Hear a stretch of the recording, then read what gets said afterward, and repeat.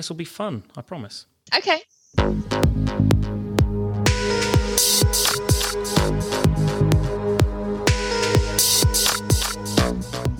Welcome back to Coach Class with me, Dom Birch. This is the podcast where I get to speak to inspirational leaders and world-class coaches from across the globe. And I'm delighted this week to be joined by a fellow barefooter, but not from my cohort of barefoot, but another cohort of barefoot. Would you believe it? Yes, some cross-pollination barefooters. Marissa Makinson-Hall, who has also just finished Module 2. Marissa, welcome to Coach Class. Hi, Dom. Great to be here. Thanks. Well, I know. It's an absolute pleasure. Now, let's tell everybody where we met. So we met, I think it was about January time, and we were both on the barefoot taster session. Is that what they called it? Yeah, that's right. We're on the taster session together. So we were paired off, weren't we? And we had to do this thing where you kind of get to know each other on the course. And then we both decided it makes sense to catch up afterwards and talk about, do we want to spend the money on it and blah, blah, blah. And I had to say to you, yeah, but I've already shopped like a bloke. I've already bought.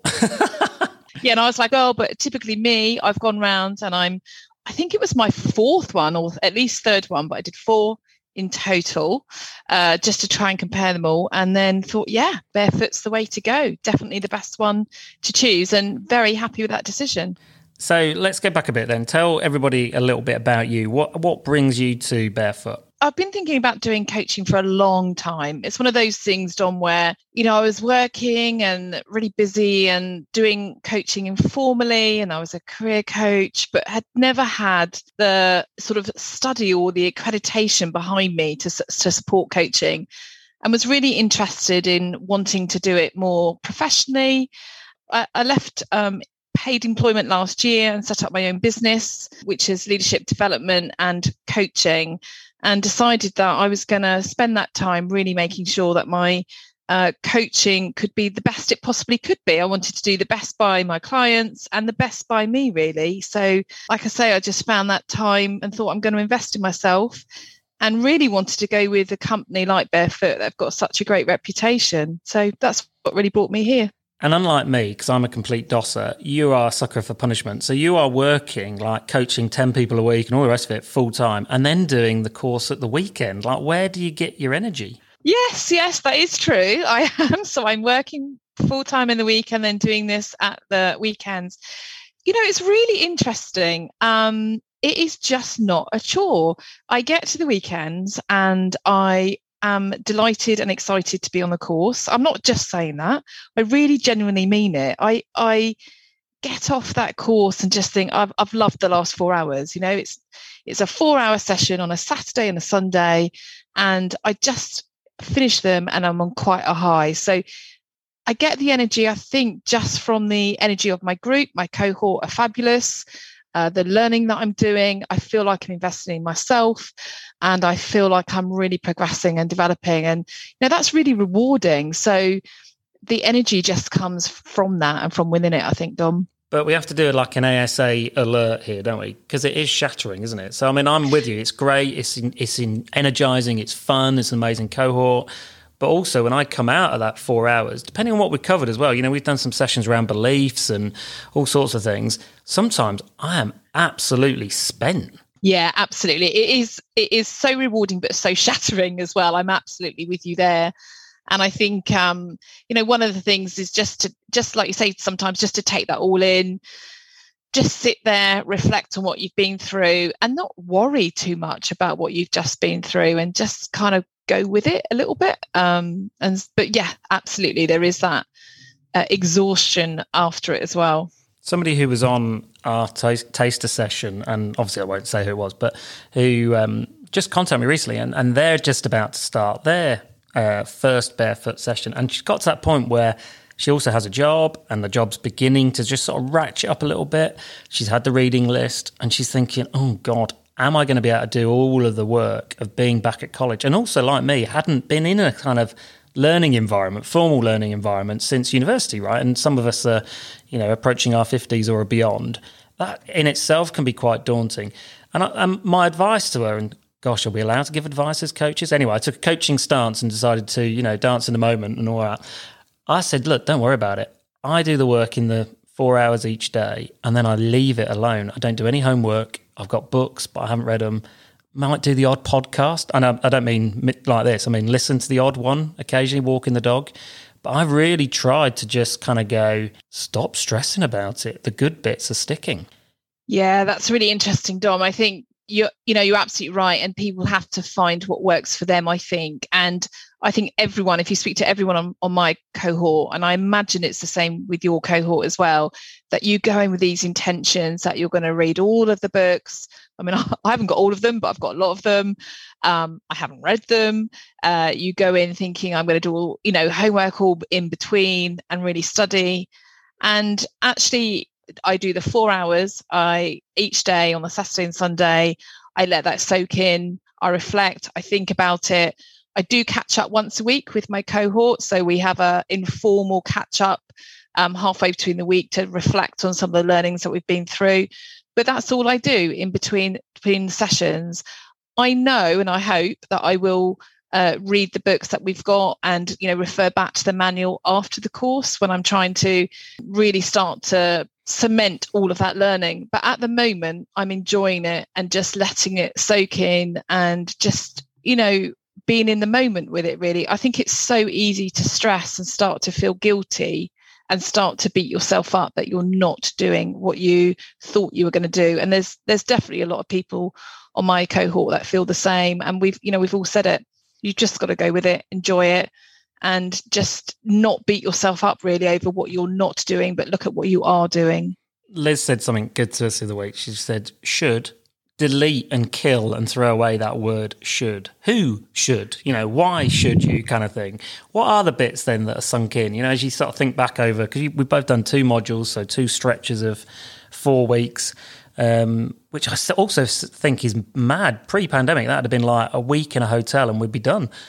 I quite like the fact that it's been spread out over a couple of months. What are the bits then that are sunk in for you as you think about the course? What are the bits you kind of go, that was big, actually. That's the bit that I'll carry with me. Yeah, there's been some really powerful moments, I think, over the sessions that we've, both experienced. I think for me, some of the key powerful tools, I guess, is, the words that we use, but the tools are some of the vision exercises. So really having that ability as a coach to work with someone, to support them from a perspective of really getting them to be visionary and think about, what has happened in the past to help you in the future. So thinking about, confidence, for example, how can you use that confidence? What did that look like? What did that feel like? What did that even sound like in the past? That we can wrap all of that up and bring it to the future and help you in your sort of future role. So a lot of those exercises, Dom, have been so, I think, powerful when I've seen them and used them. And I'm definitely going to try to use much more of that in my coaching going forward. I think the other thing, the key thing that I would say for me is my coaching style and how that's changed since doing the course. So many of us were coaching in an informal, way, and going on the course really opens your eyes and starts to make you much more aware of what you're saying and how you're reacting. And one of the things that I've learned with the coaching now that I try to do is just to be so much more at ease with it. I used to try to plan much more and think about, what's this coaching conversation going to look like before? How's it going to play out? Whereas I know now I don't have to do that. I really don't have to do it, because the best coaching conversations are just going with it, being in the presence, responding to what your coachee is saying, and really just taking away that structure really and being in the moment with them. So I think as a coach, I definitely feel much more at ease with doing it all. And I think that plays out in how powerful the coaching is as well. One of the managers I used to work for, a chap called Chris McDonough, who has actually said he's going to come on the podcast, so I'm going to send him this link and say, now you've said it, I've said it out loud too. He used to talk about planning as this kind of like ferocious thing where you plan so that you can then be agile. And I used to, at first, that used to confuse me, right? Because he had the most amazing brain and capacity to think. But his point was, the more plan that you do and the more preparation that you have, the more that you can be agile in the moment. And I kind of feel like with the Barefoot coaching course, what we've got now is like, we've just got so many more tools, but we've also got confidence having seen some of those in action. You know, like the beliefs thing you were talking about. How did it smell? I mean, like, I'd never have asked that question. And then when you actually practice it and you say to somebody, take me back to that moment, you know, when you were in the peak of your life or whatever it was, right? What does it look like? What can you hear? What does it smell like? What colour is it? And it just gets people to really, really vividly feel that moment again. And as you were just saying, then bring it back to the now and go, how can you replicate some of that now? How could that serve you now then? It's just, for me, it's like, I love it because you just go, oh, I'd never thought of doing it that way before. Yeah, and it's interesting, isn't it? Because when you sometimes first see it, it actually feels a bit uncomfortable. You're like, oh, how is that going to work out? Like, am I going to be able to do that as a coach? Like, that just feels a bit too awkward. And then you start to bring it into your coaching sessions and people are like, that is amazing. Like, that was such a useful session. That was so valuable to me. And so, again, I think it's about, as coaches, pushing ourselves out of our comfort zone a little bit to make sure that we use these tools where we are uncomfortable with them and see the impact it has and the power it can have with our coaches. But I think also what I've really noticed is that your coachees respond to them differently. You know, I've got, like, I'll use the Wheel of Life as an example. I love using that tool. I think it's great. And I've used it on, you know, in a coaching conversation and the person's loved it and it's brilliant and it's brought a lot of insight to them.